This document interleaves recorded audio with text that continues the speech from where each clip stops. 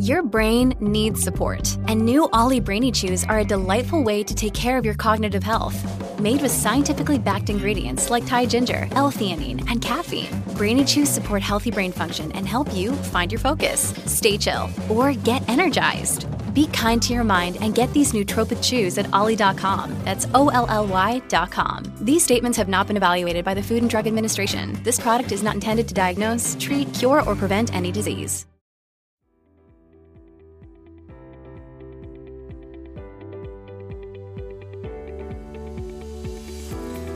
Hello, everyone.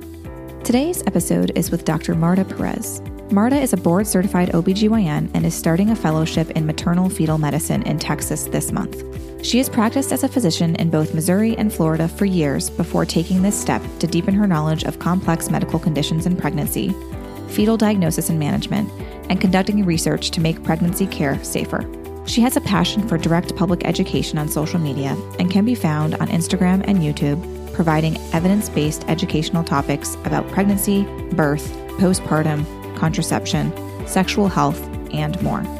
In today's episode, we are addressing a delicate subject, the subject of abortion. The goal of this podcast is to educate from an evidence-based position and to reach those that may have opposing views to our own. We hope that this podcast will give you the tools that you need to answer difficult questions that someone may ask you, such as, does life begin at conception?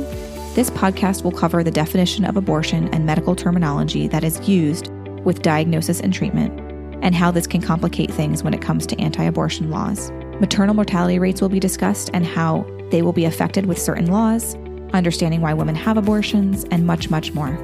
Let's dive right in. Just a little disclaimer before we start this episode. This podcast does not provide medical advice. The information on this podcast is for informational purposes only. No material on this site is intended to be a substitute for professional medical advice, diagnosis, or treatment. Our first sponsor today is Navy Hair Care. I have been working with Navy Hair Care since they launched back in 2018. At that time, I was about a year postpartum with our third child, and my hair was experiencing some trouble after some significant postpartum hair loss. Navy really helped to strengthen my hair, and I noticed a big difference about 1 to 2 months after using it regularly. With biotin, vitamins, and rosemary oil, this shampoo and conditioner combo has been part of my daily routine for years now. I also use the charcoal mask every 1 to 2 weeks to help revitalize my hair. It helps to dry out toxins, heavy metals, and impurities, which we have plenty of since we have well water. This mask will leave your hair feeling incredibly soft and lightweight.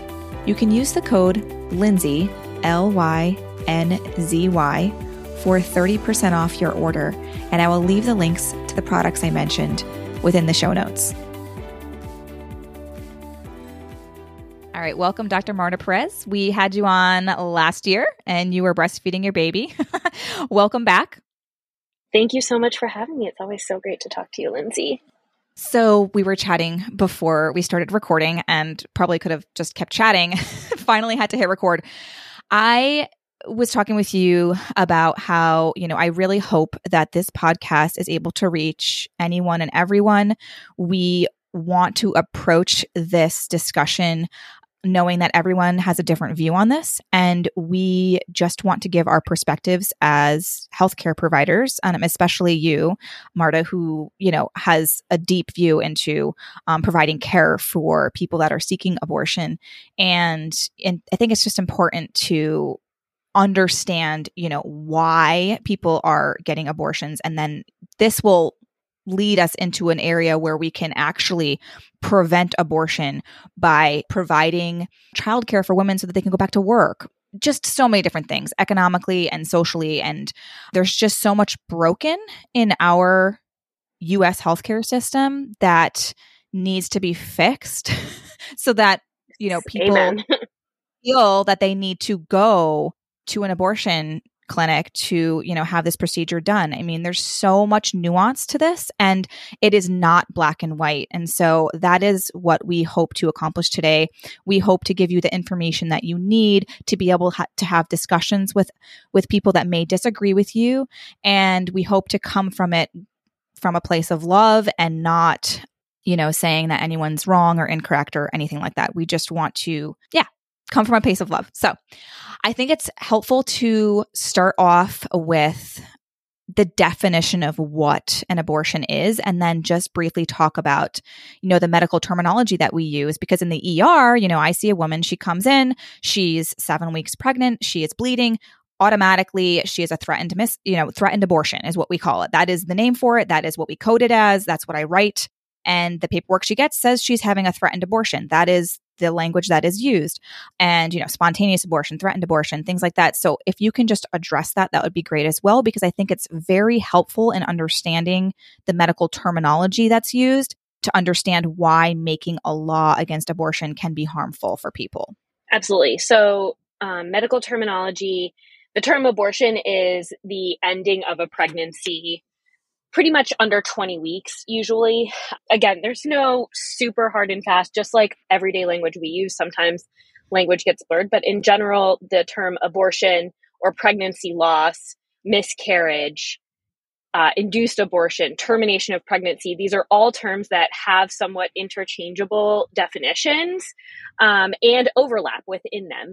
So the term abortion is any end to a pregnancy. So a spontaneous abortion is what most people call a miscarriage. That means a pregnancy loss or an end of a pregnancy that happened on its own for biological reasons. A induced abortion is a pregnancy loss that occurs because there has been an intervention to end the pregnancy, whether that's medication or procedure. You mentioned threatened abortion. That's another one that's very common when we don't know if it will be a spontaneous abortion or the pregnancy will hang on and go on to, be a pregnancy that is successful, because bleeding and cramping especially the first trimester can go either way.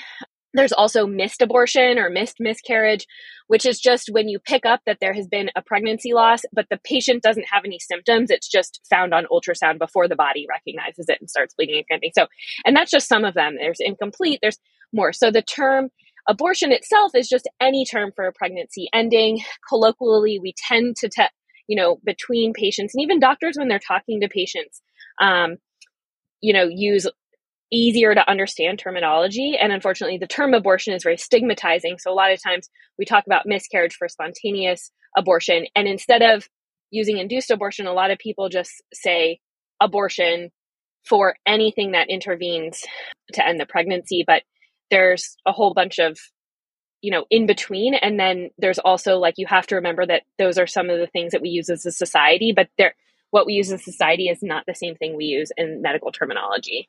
So yeah, there's a lot of terms that can be used. Yes. So can you explain to us how, so you can use your own state, for example, in Texas, how their current, anti-abortion law, how that can affect people that are maybe not even, they had a miscarriage, right? They come to the emergency room and they're being treated, say they have retained products and need to have a procedure done, or say there was a recent story of a woman whose water broke and there was still a fetal heartbeat. And so they had to wait and wait and wait while this woman got sicker. So can you just kind of explain how the terminology and then making a law on this one specific word can be troublesome for providers that are, providing life-saving care for people that are seeking care in the emergency room or in the clinics? Yeah, absolutely. So, and just a little background too, for listeners, I've been a practicing OBGYN in both Missouri and Florida. I just moved to Texas to start a maternal fetal medicine fellowship, which is high risk OB. So complicated pregnancies and postpartum, either because of fetal health conditions or maternal health conditions that are either before pregnancy established or new during the pregnancy. And so I'll be working with high risk pregnancies. But unfortunately, even though we've seen the acceleration of extremely restrictive abortion laws since the overturning of Roe v. Wade in the Dobbs versus Jackson Women's Health case, there have been increasingly restrictive abortion laws happening in many places in this country for many years.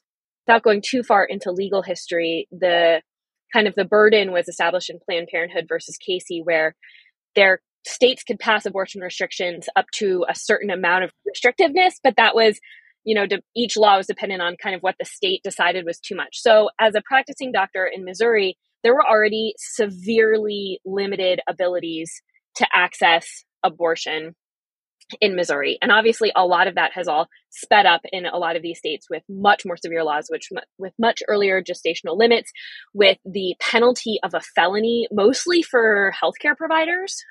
But in some places, patients also at risk, like a lot of the states, such as Texas. Texas's SB 8 has that very unique law, which passed before the Roe overturning, saying that people can sue each other, basically, if they aid and abet in someone terminating their pregnancy. So there are a lot of anti-abortion laws. They're sped up now since Roe. It's been such a nightmare for OBGYNs like myself and anyone who participates in healthcare, because it's really scary that you could be accused of a felony. Even if you know you're doing the right thing, someone who doesn't have medical training can be the person accusing you and going through a legal process when, you've sworn oath to do no harm. You work really, really hard to protect and care for people the right way. Really scary.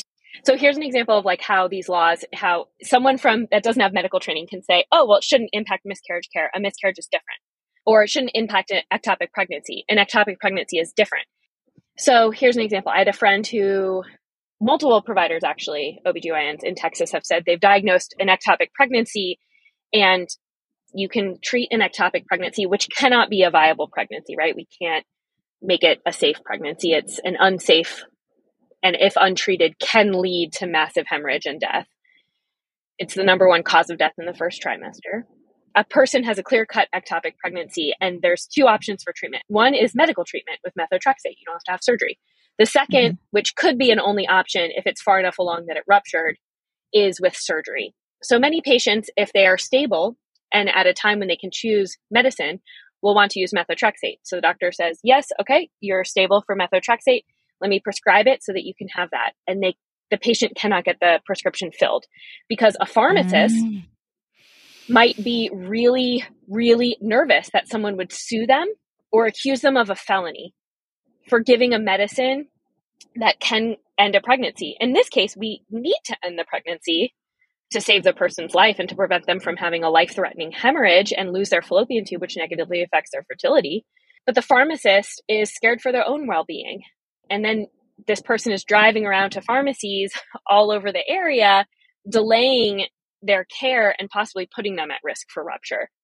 A similar thing has been happening with miscarriage care. So if you have your doctor diagnoses a miscarriage and you have the options of waiting for your body to pass it, if you're not already bleeding and cramping, using medication to either expedite or finish the process, or having a procedure, a D&C. And a lot of people prefer medication, and we use the same medications used for an induced abortion in miscarriage care all the time. They're the most effective medicines with very great safety profiles, but they can't get their medicine filled because nobody wants to go out on a limb and say, oh, well, I don't know if the doctor prescribed this for an induced abortion or a miscarriage. And of course, the pharmacist should trust the doctor, but there's so much in between when you could be personally liable. I don't blame the pharmacist. I blame lawmakers who have decided to really insert themselves into women's healthcare and then just say, well, this is black and white, because it's really not. And I think there's a lot more examples. I'm, spent many, many years many hours becoming an OBGYN.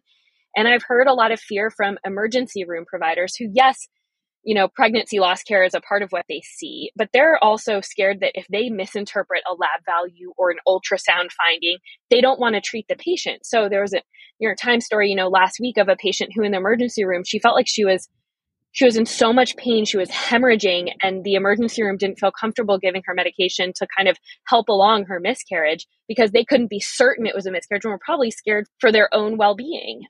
There's just so many examples of, I think it's easy for someone who's never worked in healthcare and never worked in reproductive health to say, oh, but a miscarriage and an ectopic, they're different.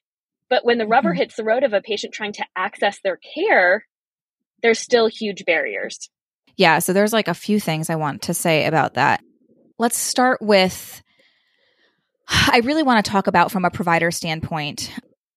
I don't like when they say, you hear a lot about like exception for the mother, exception for the life of the mother.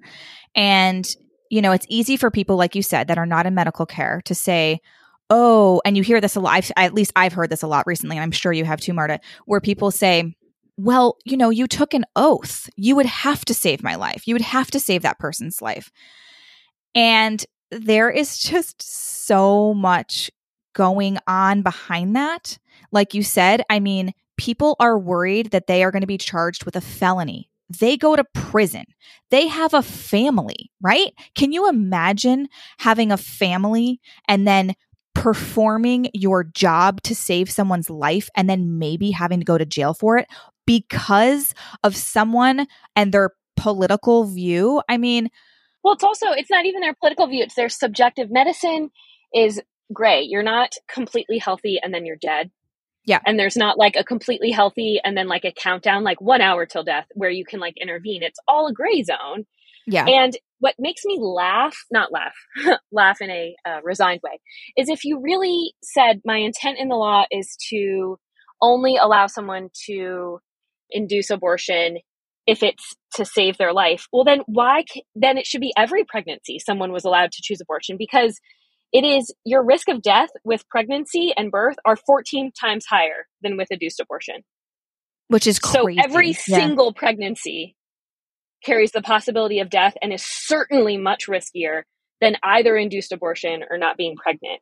So I don't understand why you made a law, and then when all of pregnancy and birth and postpartum are so medically risky, especially in this country, which is a whole different topic that maybe we can talk about another time. But that's one hand. The other side of it too is that obviously someone's health is a gray zone. So how close to death does a patient have to be? Right. And who's defining that? And who's defining it? And, how many liters of blood do they have to lose? How severe does their kidney failure from lupus that they had, before even getting pregnant have to be? How close to death does someone have to be before you intervene? Because we don't say, oh, you have a stage 1 breast cancer, but we're not going to start chemo until you're stage 3. No, you want to prevent that person from ever being stage 3. You want to keep them cancer free. You want to add decades to their lives, not just months, versus if you already come in with stage 4 breast cancer, of course you start chemo right away and you're hoping to add time to their life or whatever. So everything in medicine is a gray zone. And when you have these laws they just don't meet the clinical scenario, it's going to negatively affect. And a study already came out of Texas showing that when people were made to wait, patients got sicker. They had more problems that risked their lives and risked their well-being or their ability to have future children because people waited to intervene because of these laws. So It's really frustrating. And unfortunately, I want to talk about kind of the moral. Abortion is such a complicated topic for people. I understand that more than anyone. I told you before the intro, I went to Catholic school my whole life. I definitely understand this topic is so sensitive and it has so many moral implications. And what I see as a doctor is that a lot of patients, something comes up where medically an induced abortion may be what's recommended, or at least one of the treatment options for a problem that someone didn't anticipate. And the first thing they say is, I would never have an abortion. And you say, that's fine. Doctors give, of course, patients choices on what their options are, and everyone has the choice or may not have the choice now, but they should have the choice. And then a lot of times for a lot of situations, when the person understands that they didn't know that they could be so close to get death, leaving their other children orphaned, they didn't know that this would mean carrying a fetus who may die during pregnancy each day. You don't know, is my fetus dead today, or die minutes or hours after birth? They didn't know that things like this could happen. And I have often seen patients who the first thing they say is, I would never get an abortion. Okay. And then, at the end of a counseling session or by the next visit, they say, the healthiest thing for me and my family is ending this pregnancy with grief. I didn't want that. I never thought I wanted that, but that is what is the healthiest and best thing for my family and the most compassionate thing for this fetus. So there's just so many situations that people who aren't in medicine and aren't honestly in reproductive medicine and don't understand about situations. If I could count on one hand all the patients that said I would never have an abortion, that chose abortion because it was the best choice for their family, I would run out of fingers and toes and It's so much more complex than anyone realizes. And if you have empathy and compassion for certain people's situations, you would realize that these are choices that are hard to make a lot of the time for some people, and adding leaps and hoops just increases trauma. I mean, I think the story that got national headlines from, 2 weeks ago was a good indication of that. Like, a 10-year-old rape victim had to figure out a way to travel to a different location to get the care that they needed. I think everyone would agree that's not something we want in our society. But I just to talk on the moral framework of it just for a second. So I think, as a doctor, and as an OBGYN who sees all types of outcomes for pregnancy and birth and pregnancies, whether planned for or unplanned for, and patients make all sorts of choices for all sorts of reasons, and I support that. A lot of people feel that, and especially if they grew up Christian, that abortion is wrong, that there is a moral aspect to abortion that is wrong in their religion. But it's really important to realize that it is not for other people. I like to draw like a few different parallels to it. So certain religions have moral beliefs around food, that eating a certain foods or certain foods prepared certain ways could be either moral or immoral if prepared the wrong ways or the wrong type of food. And that is totally fine, but we don't want to prevent everyone from having choices in what they eat. Vegans are a great example. It may not be actually a religion, but like many people feel really a moral belief behind the morality of eating animals or animal products, whereas other people don't.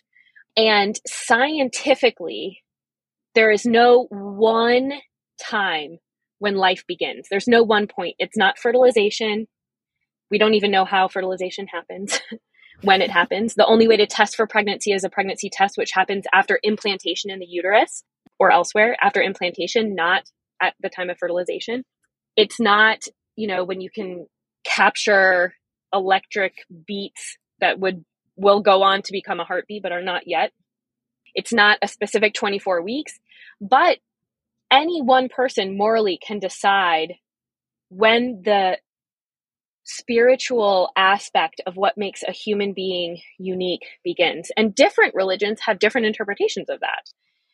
Just like a lot of people are sort of alarmed to hear that like death doesn't always have one specific diagnosis in medicine, right? You can be brain dead with your heart still beating really strong, right? So there's no one exact point when life begins at the beginning and no one certain point where life begins at the end, especially in an era of modern technology where we can assess for and pick up for all different things, both at the beginning and end of life. And so I think I totally support all my patients who say, I believe life begins at conception.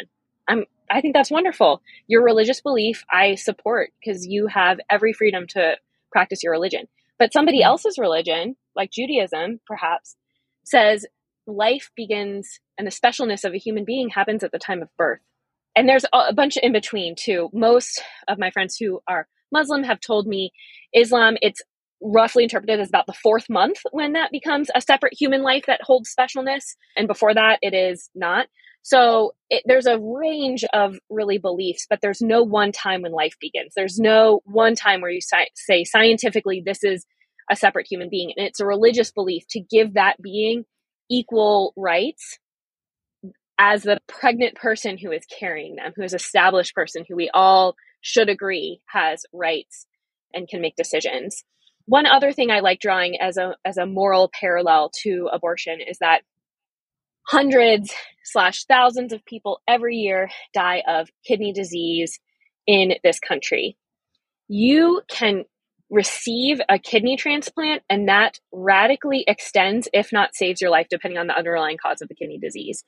And for a living donor to donate a kidney, it takes weeks/months of an invasive medical event.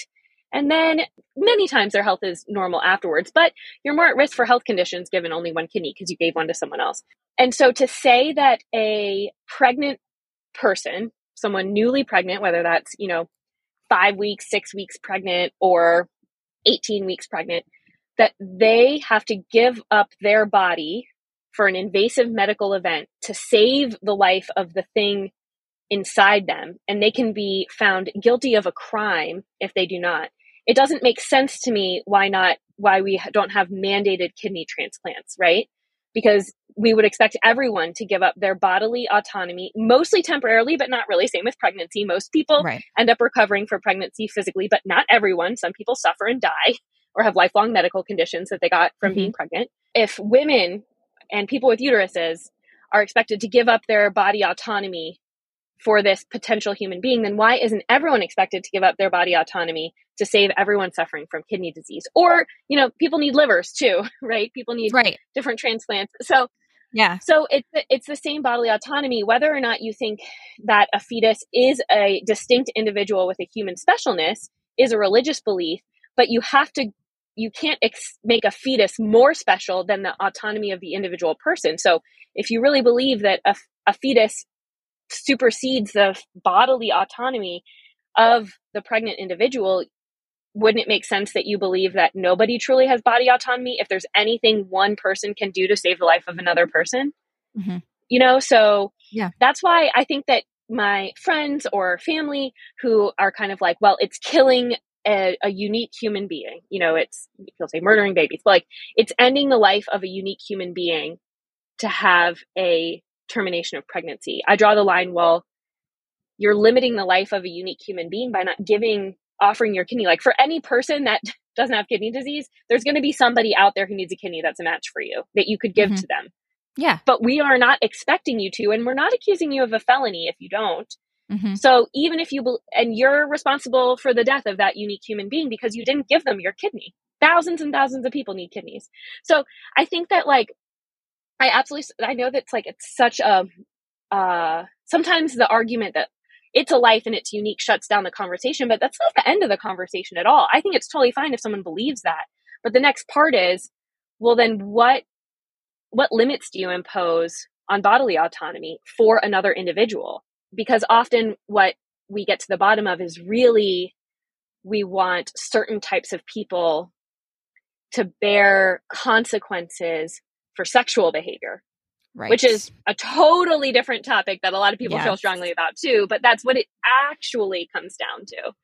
Yes. And then of course, all the things you mentioned in the beginning where a lot of people we don't support families in this country. We have terrible healthcare. We have terrible postpartum support. We have terrible early childhood care and support and education. So, I think the other side is always so frustrating because it's like, well, you've been pushing these law throughs. You're very active and you have a lot of power in politics. Like, where have you been with universal health care and, paid family leave and things we know saves lives? Where are you with that? So. Yeah. Yeah.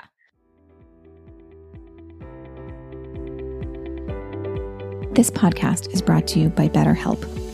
BetterHelp Online Therapy will assess your needs and can match you with your own licensed professional therapist in less than 48 hours. Being a mother was really lonely in the beginning. I had no idea what I was doing. It was hard to find others to confide in and talk to. Fast forward almost 9 years and 4 kids later, life is definitely crazy, in a good way. And I truly believe in having that motherhood community and support. Finding a therapist you can trust and talk to is incredibly therapeutic and a part of taking care of you. You will be a better mother, partner, and friend when you take care of yourself, and this is just one of the ways you can do that. With BetterHelp, you can log in and send a message to your therapist at any time. I know that it's important to be able to connect with your therapist, so BetterHelp allows you to change therapists if needed, free of charge. You can easily schedule to talk to your therapist online with a video or phone session, so you don't need to travel to an appointment, saving you time. It's also more affordable than your typical offline therapy, and they also have financial aid available as well. If you want to try it out, my listeners can get 10% off their first month with the link in my show notes. That website link is betterhelp.com/Lindsay, LYNZY. That's 10% off your first month of therapy at betterhelp.com/Lindsay. Let me know if you try it. I would love to know your thoughts. Okay, I have so many things. So many things. Yeah, hit me with some of the questions.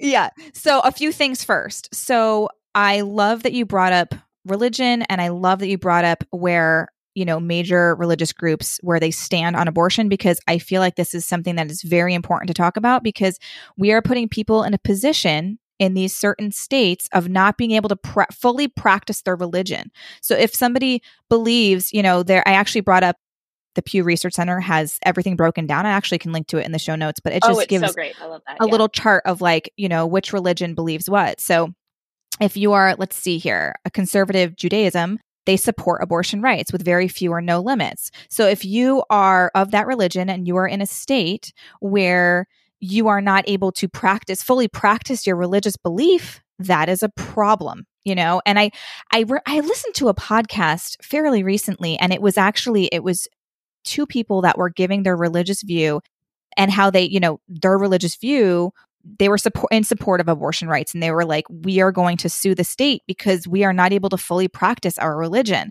And so it's just getting very, very complicated, from that governmental perspective, because it's murky water. Like there's just it's all like this grayness. And, like you said earlier, physicians are and providers that provide this care are just so scared of what might happen, even though they know that what they're doing is the right thing for the patient. Absolutely.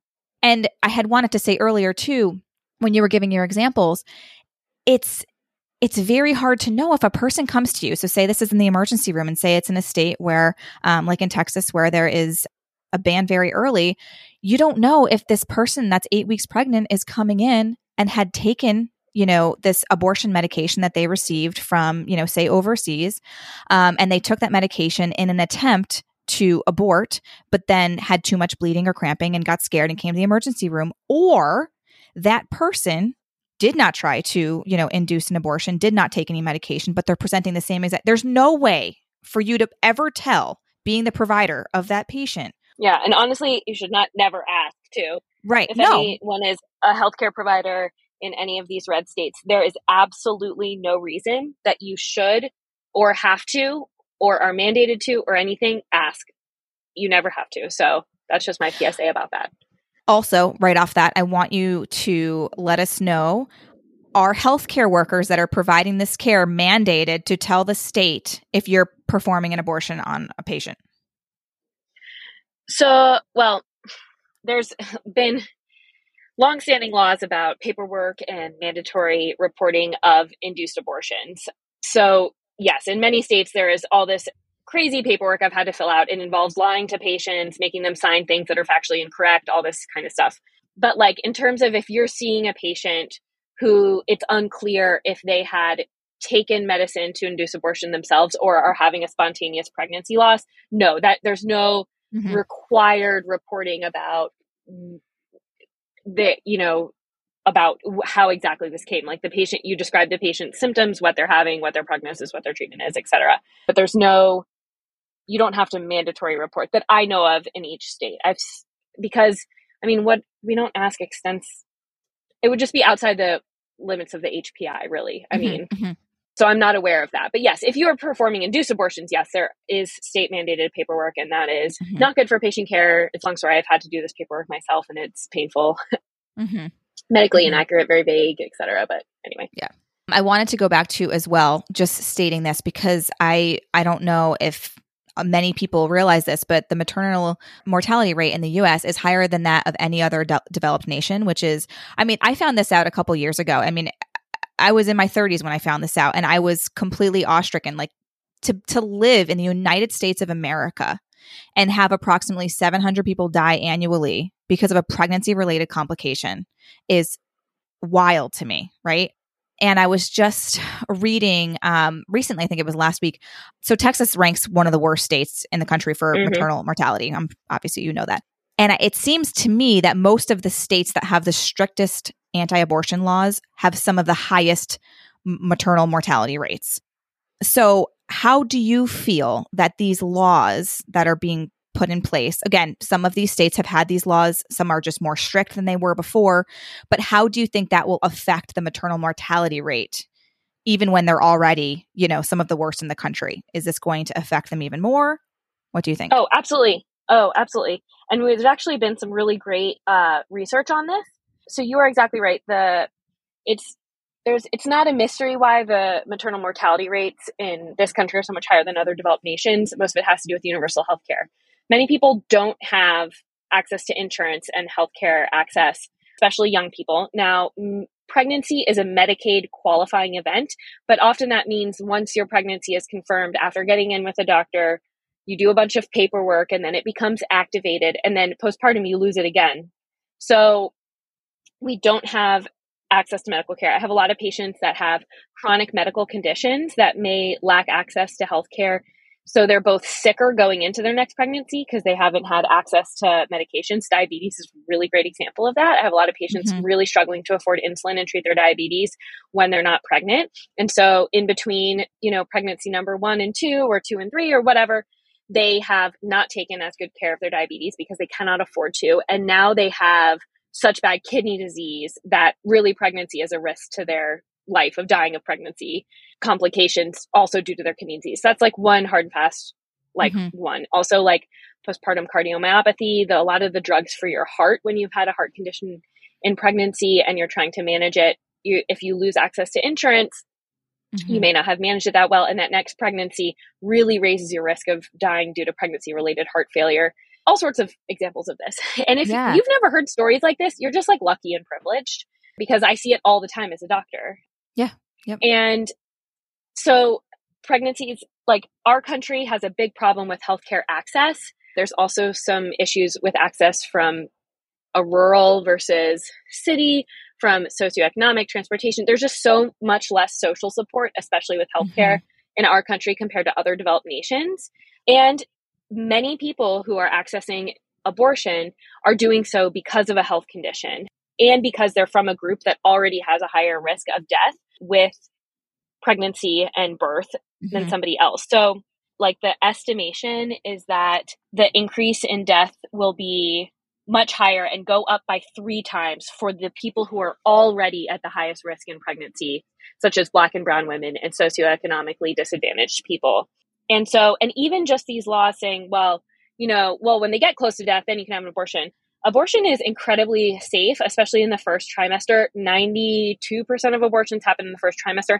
It's actually has a lower rate of complications than getting your wisdom teeth removed or getting a root canal, like a common dental procedure. The complications are less than that, which is many people are like, oh, wow, because they've been fed a lot of misinformation that abortion is dangerous or unsafe, and it's not. But the longer you delay treatment, the longer you delay having an abortion, it is a more complicated procedure. It's also a more costly procedure that you may not be able to access. So, I've had a patient who has heart failure. We quoted her about a 30% risk of death. She actually wanted more children, but she was like, I also want to not die on the children I have. She was really sad that her family size was being limited by her health condition. And so she was like, well, I want to be around for my other kids. I will get an abortion. But she couldn't afford an abortion, delayed another month trying to find the money. And then she found the money for the, what it would have taken to have an 8-week abortion. But then she was 12 weeks and could no longer take the medicine. So then she had trouble affording. So she basically, in an inability to find funds to get the thing that would save her life, went out of the time period. She was too late in pregnancy to have it. So you have like just so many layered examples of the people who are already the sickest and need this care the most are going to get sicker and have a higher rate. It'll just increase inequality compared to someone who already has a low risk of death because they've never been uninsured in their life and they don't have any medical conditions. And unfortunately, they live in a restrictive state, but they just bought a plane ticket for tomorrow morning and they'll be on their way to Illinois or New York or Massachusetts or California tomorrow, Yeah. They have paid time off work too. They can use their sick days. They're still paid. They're not. Right. They're not going to lose their job. Right. Right. Yeah. You mentioned healthcare coverage, and just recently, Texas is among like 12 or 13 states that declined to expand their Medicaid coverage. So the state did a review and recommended that it should be extended. Medicaid should be extended postpartum to 1 year versus, I don't know what it was before. Was it 6 weeks? I don't remember. It's to 6 cover to 8 those weeks in most states. Yeah. Okay. Yeah. So it would cover those cardiovascular, those coronary conditions that happen in that 6 week to 12 months after birth period. And they declined it. And so when what's even worse, Lindsay? That state doesn't really have to really pay for it because the federal government will help subsidize that increase in cost, which is a law that was passed during the pandemic. So the federal government is actually going to step in and help any states. Medicaid is administered by the states, but any Right. states that do expand their Medicaid until a year postpartum, which only a handful had done before this law passed on their own volition, which is excellent. Places like California, probably Massachusetts too. I'm not familiar with every state and their laws. Guttmacher Institute is a great place to look at this. Yeah. But the federal government actually said, we'll help you pay for it for the states. So not only will it help your citizens be healthier and have more medical coverage and decrease maternal mortality and infant mortality, probably, we will help you pay for it, and the states still don't want to do it. And why is that? Why is that? It doesn't make sense to me. Have you read the Turnaway study? Yeah, I haven't read the whole book, but I've been learning about the Turnaway study for so many years because it is absolutely so inherent to understanding abortion and access to abortion. I'm probably only a third of the way through, but I feel like it's a crucial book for pretty much every single person to read, because I agree.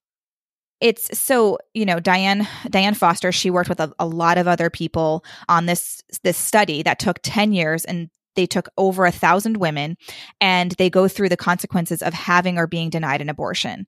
And yeah, they capture the women who are trying to access abortion. So someone is trying to access abortion. They are either able to access and have their abortion, which is one group of people they studied, or they are unable to access their abortion, and either for cost reasons or they're, the law in the state says 24 weeks only and under, and they're 25 weeks, whatever. So half the people were able to access their abortion and half the people were not, but they all intended to have an abortion. Yes.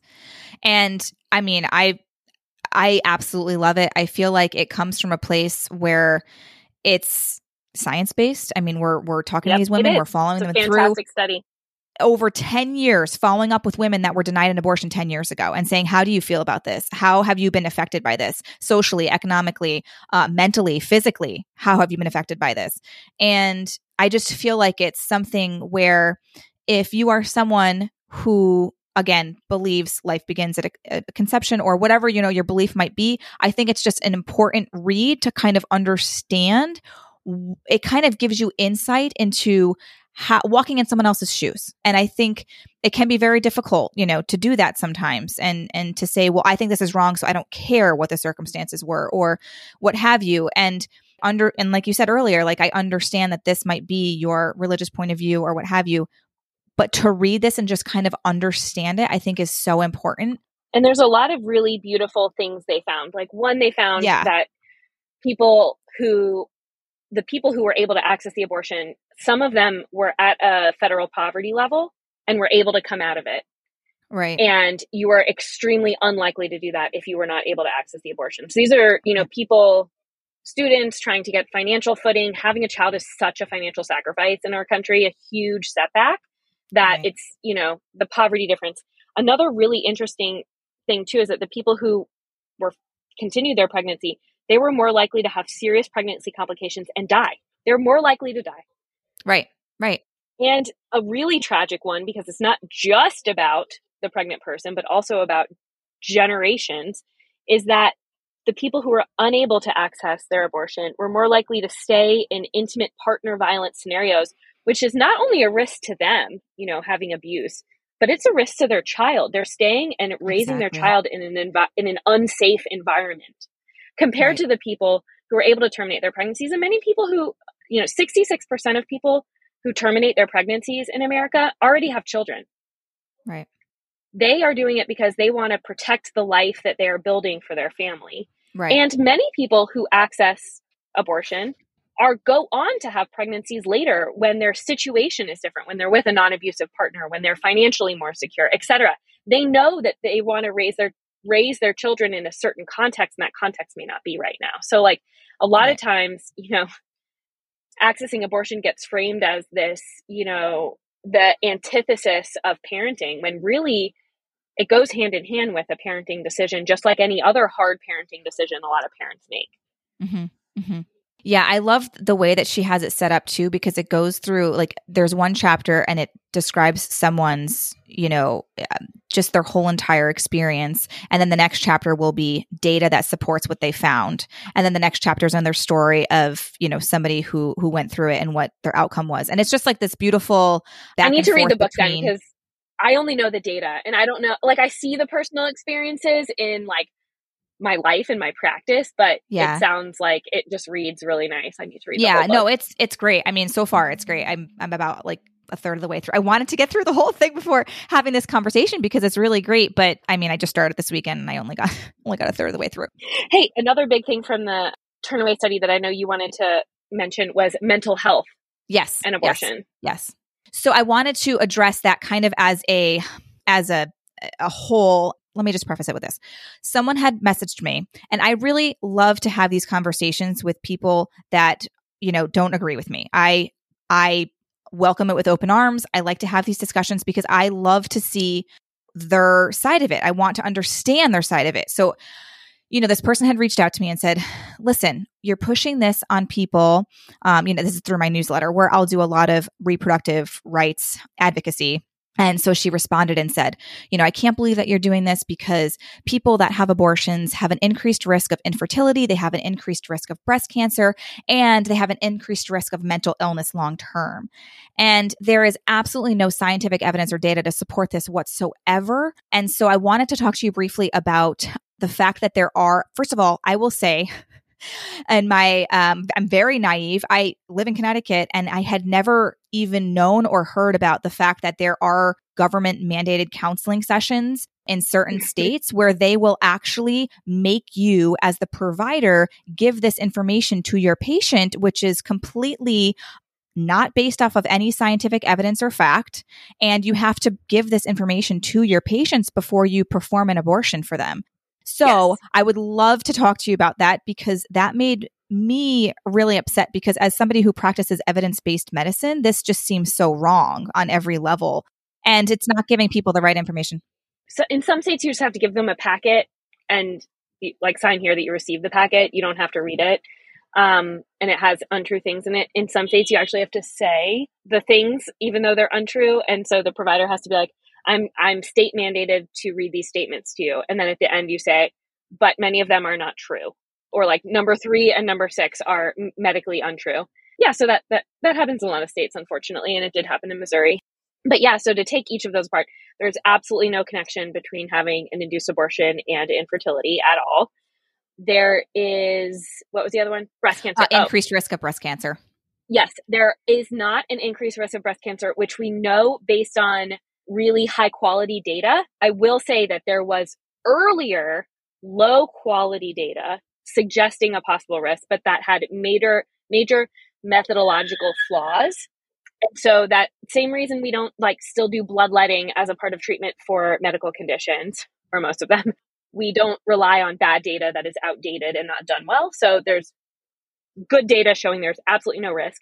And then for mental health difficulties, there's again, not data to suggest that those accessing abortion have worse mental health. In fact, most people, as a Turnaway study, I think it came from the Turnaway study also, but it may have come from a different study, but they followed people a year and years after their induced abortion, and they did not have a higher rate of mental health conditions, and they did not regret their decision overwhelmingly. I think the statistic's like 95% or 97% or something. And additionally, I think we all know, most of your listeners are already parents, that the mental health risks with pregnancy and postpartum are, it is one of far outweigh. Being pregnant and having a baby is probably the most mental health risky thing someone does that is like a normal activity. Absolutely. Yeah. So Absolutely. the mental health risks of, and we know that financial instability, low social support are huge risk factors for postpartum depression and postpartum and peripartum mental health conditions. So absolutely the risk is much bigger there with pregnancy and birth than with an induced abortion. Yeah. And like you said, mental illness, whatever it might be, anxiety, depression, or something more severe, much more common in somebody that's pregnant or postpartum. And then you add on to the fact that they were forced to give birth to a baby that they didn't want, right? So I can't imagine what type of mental capacity that would take to even get through that. I wish they would. I don't think there is, that I know of, a study that kind of focuses on that, like what the increased risk would be of mental illness if you were forced birth, as opposed to somebody who wanted the pregnancy and went through the pregnancy, but then ended up with, postpartum depression. Is it an increased risk to somebody who was, forced to have that pregnancy and that baby, as opposed to somebody who wasn't? It would be an interesting. I know, because it's a little harder to get higher than the current averages for a peripartum mood disorder, which are about sitting at 1 in 4 at this point, especially since 2020. It was like 1 in 7, which everyone recognized was probably still an undercall, but the data that came out of people who've been pregnant since 2020 shows that actually the rate is twice that. So yeah, we're not in a good for spot. Sure. I mean, that would be like a whole nother podcast episode, right? Because right now typically we only have this one checkup at 6 weeks. And if you were to follow up at, say, 2 months, 3 months, 4 months, 6 months plus, you would be getting a whole nother, category of women who are realizing that there's something wrong. 6 weeks postpartum, you don't even know. After a first child, you have no idea you are just trying to survive. You're not thinking about, oh, I'm depressed, or, oh, I'm that is the last thing you're thinking of. So when you're filling out that little questionnaire, it's like crazy to me that you're even catching any of them, because it's like, you know what I mean? I don't know. Anyways, that's, like you said, a totally different discussion. But I think it just goes to show that there's definitely not a mental health risk with abortion, especially compared to pregnancy. Yes. I wanted to touch on briefly, I think, as I had mentioned very earlier on, understanding why women or people have abortions is really important if you want to decrease the amount of abortions that are occurring, right? So for people that, don't agree with abortion, they think it's wrong and all of that, I think focusing on why people have them to begin with is so important, because that is the way to decrease them. We know from past laws and from past countries that have passed these laws that outlawing abortion doesn't significantly decrease the number that are actually occurring. They just occur illegally, they occur more dangerously, and more people are affected negatively and may die as a result. So I wanted to talk to you about this. To me is crazy. So I wanted to talk to you about it. But as many people know, last week, 195 Republicans voted against a House bill codifying the right to contraceptive use into federal law. So I am trying so deeply to understand why we are, in some states banning abortion, and also saying, oh yeah, and we're not going to give you the right to contraception. What do you think would happen in a world where federally, say, we are banning both? I mean, it really just, like you said, makes no sense from a policy level. We know that access to quality sex education and access to accessible contraception, both from an affordability standpoint and from a, where can I find it? How quickly can I get it when I need it? Those are the ways to prevent unintended pregnancy. And many abortions, certainly not all abortions, but many abortions are due to unintended pregnancy.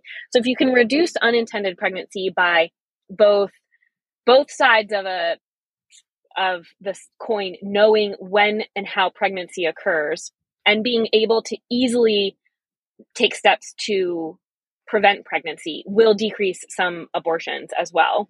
But unfortunately, we aren't great at either of those things in this country. A lot of states have very poor sex ed in schools among young people. And, contraception, some people can get at free or reduced cost clinics if they don't have insurance, but we have such a huge uninsured population. We don't, in most states, have many forms of contraception available over the counter. Although there is a move towards that, which is great, like birth control pills over the counter. Of course, condoms are available over the counter, but they're, they have a cost, and you still have to find a drugstore. And the rubber hits the road with this law because, there's just a news story saying a married couple couldn't access condoms because the Walgreens checkout clerk, who was the only one working, at 9 p.m. or whatever, refused to sell them because of his moral. So that's why these things, it's like, well, so unintended pregnancies are a reason for abortion. If we can reduce those, we can decrease abortion numbers, and that's like very helpful. Now, not all abortions are due to unintended pregnancies, and even the most highly effective contraceptive methods are 99.8% effective. There's still like a 0.02% of the time. So, but yeah, that's like one of the things that's very much a great opportunity for people who really believe that their mission is to decrease abortions in society. Is a great opportunity is to increase sex education and access to contraception. So it really does not make sense to limit those things. Now, I want to ask you, as a provider that is currently, has been in Missouri, has been in Florida, and now in Texas, what has been how do you feel about everything going on right now? Like, what are your thoughts? A lot of people ask me, so I'm going back to fellowship, so that's like a match process, so kind of like sorority rush. I'm not going to get extensively into it, but like if I regret choosing Texas or coming to Texas. And the answer is that, I am someone who has a passion for advocacy, and I am going to fight to get my patients the care that they need. But it's really, really, really hard to, I start work next week in Texas. I'm just making this transition. But in Missouri, there's already been so many restrictive abortion laws. I've seen so many patients who are like the examples of the Turnaway study who wanted to access abortion, but were unable to because of cost and access, living rurally, et cetera. And it's really hard to see preventable suffering when we have the tools to be able to stop it and we can't.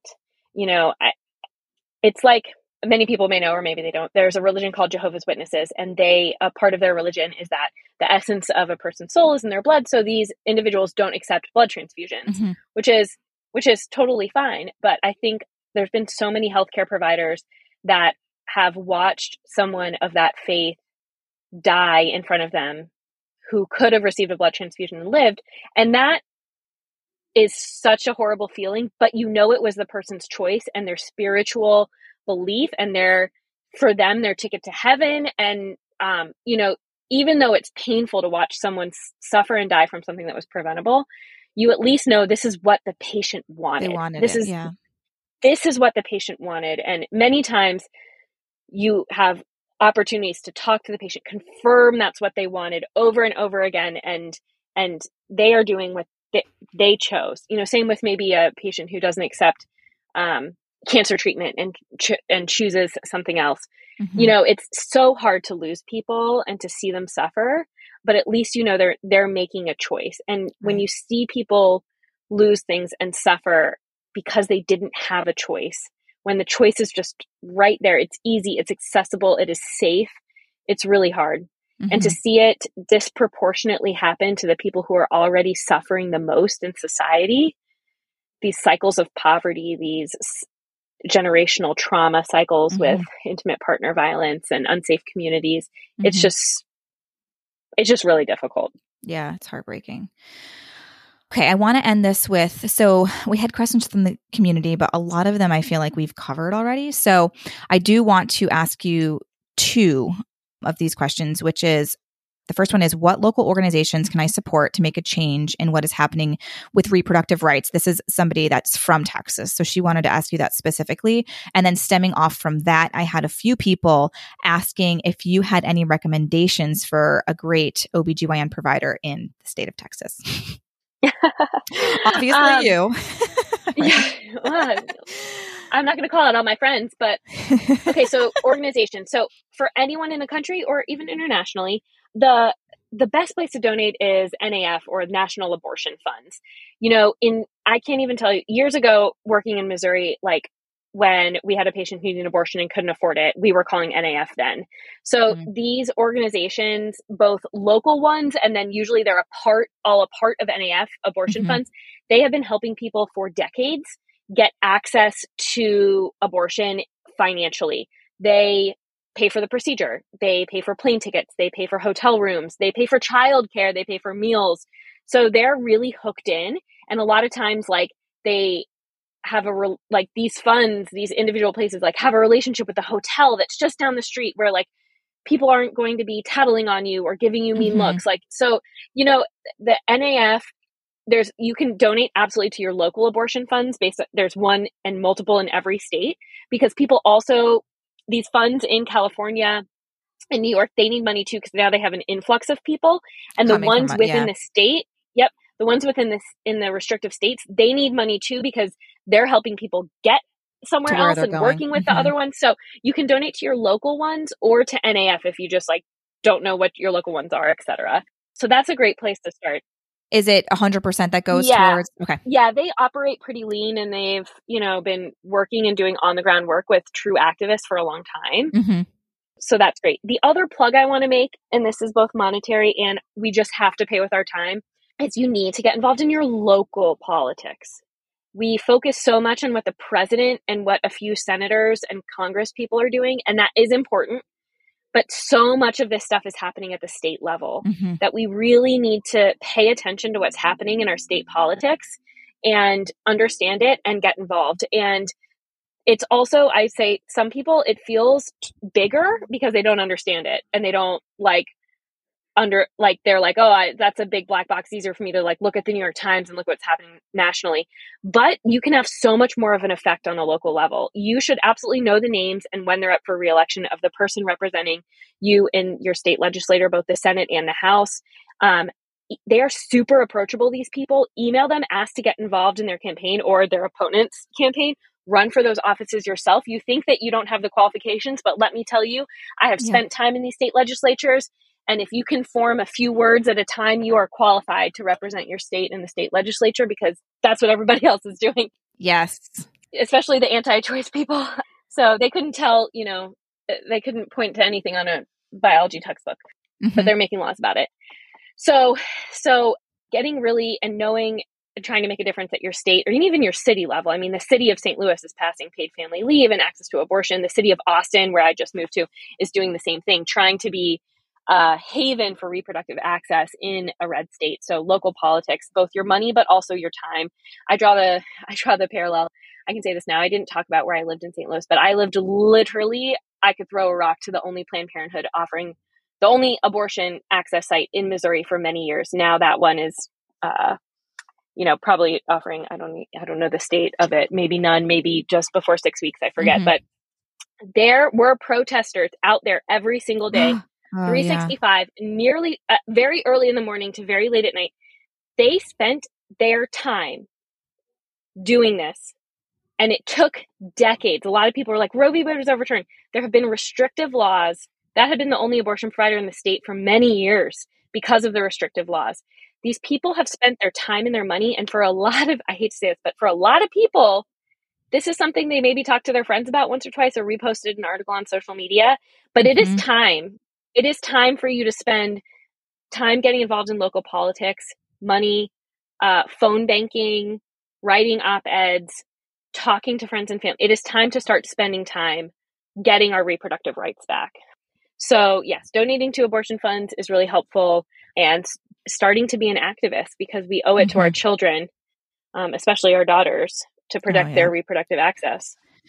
Absolutely. I love that you just brought up all of that, because so I am someone who, I grew up in a family. We didn't talk about politics. I mean, it was just like, okay, so-and-so is the president. That's literally the end of how much I knew about politics. Okay. Like I could say who the president was.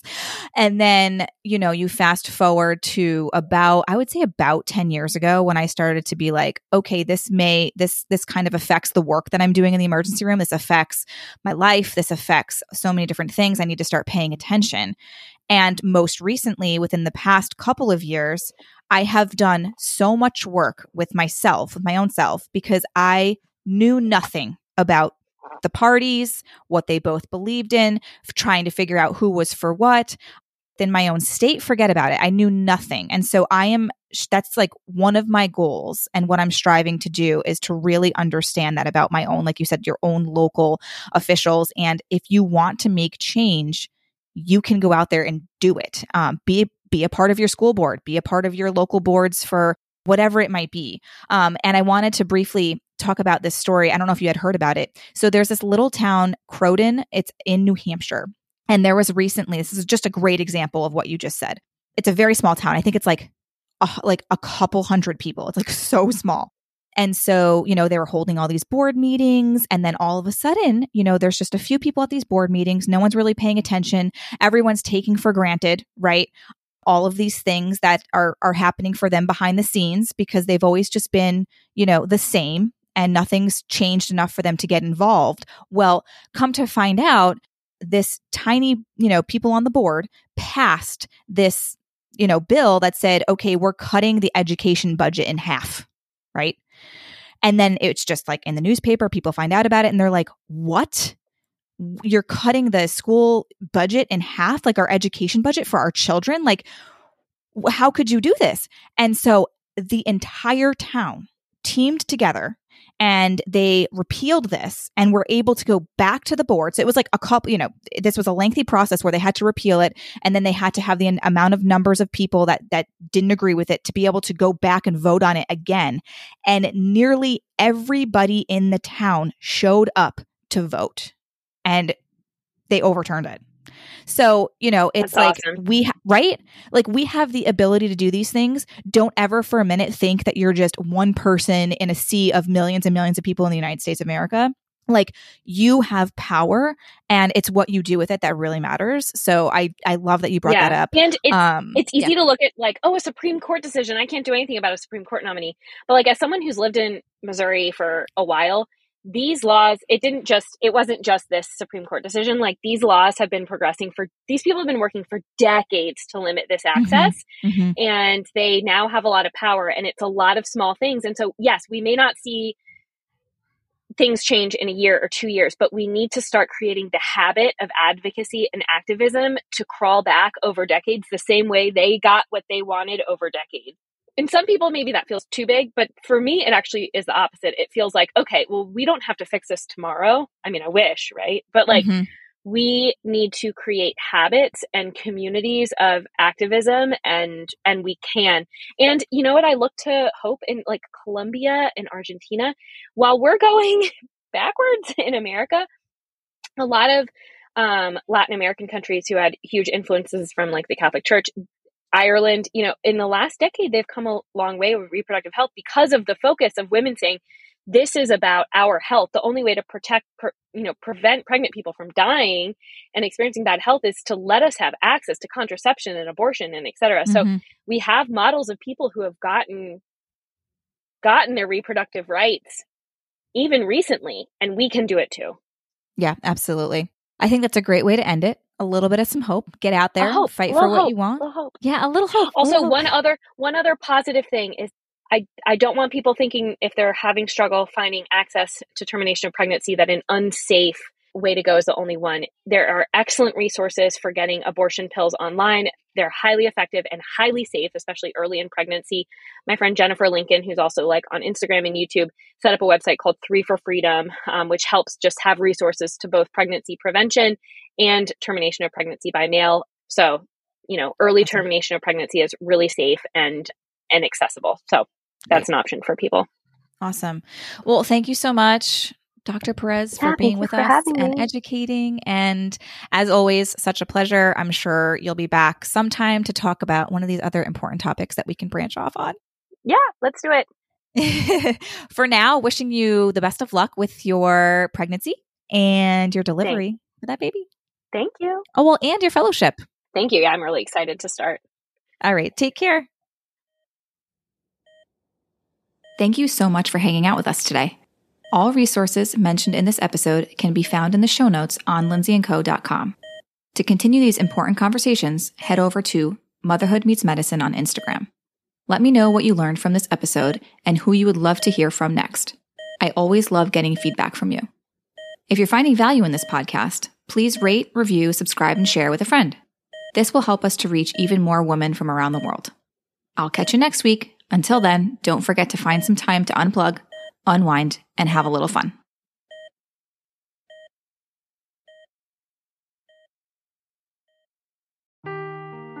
Seeking the truth never gets old. Introducing June's Journey, the free-to-play mobile game that will immerse you in a thrilling murder mystery. Join June Parker as she uncovers hidden objects and clues to solve her sister's death in a beautifully illustrated world set in the Roaring '20s. With new chapters added every week, the excitement never ends. Download June's Journey now on your Android or iOS device, or play on PC through Facebook Games.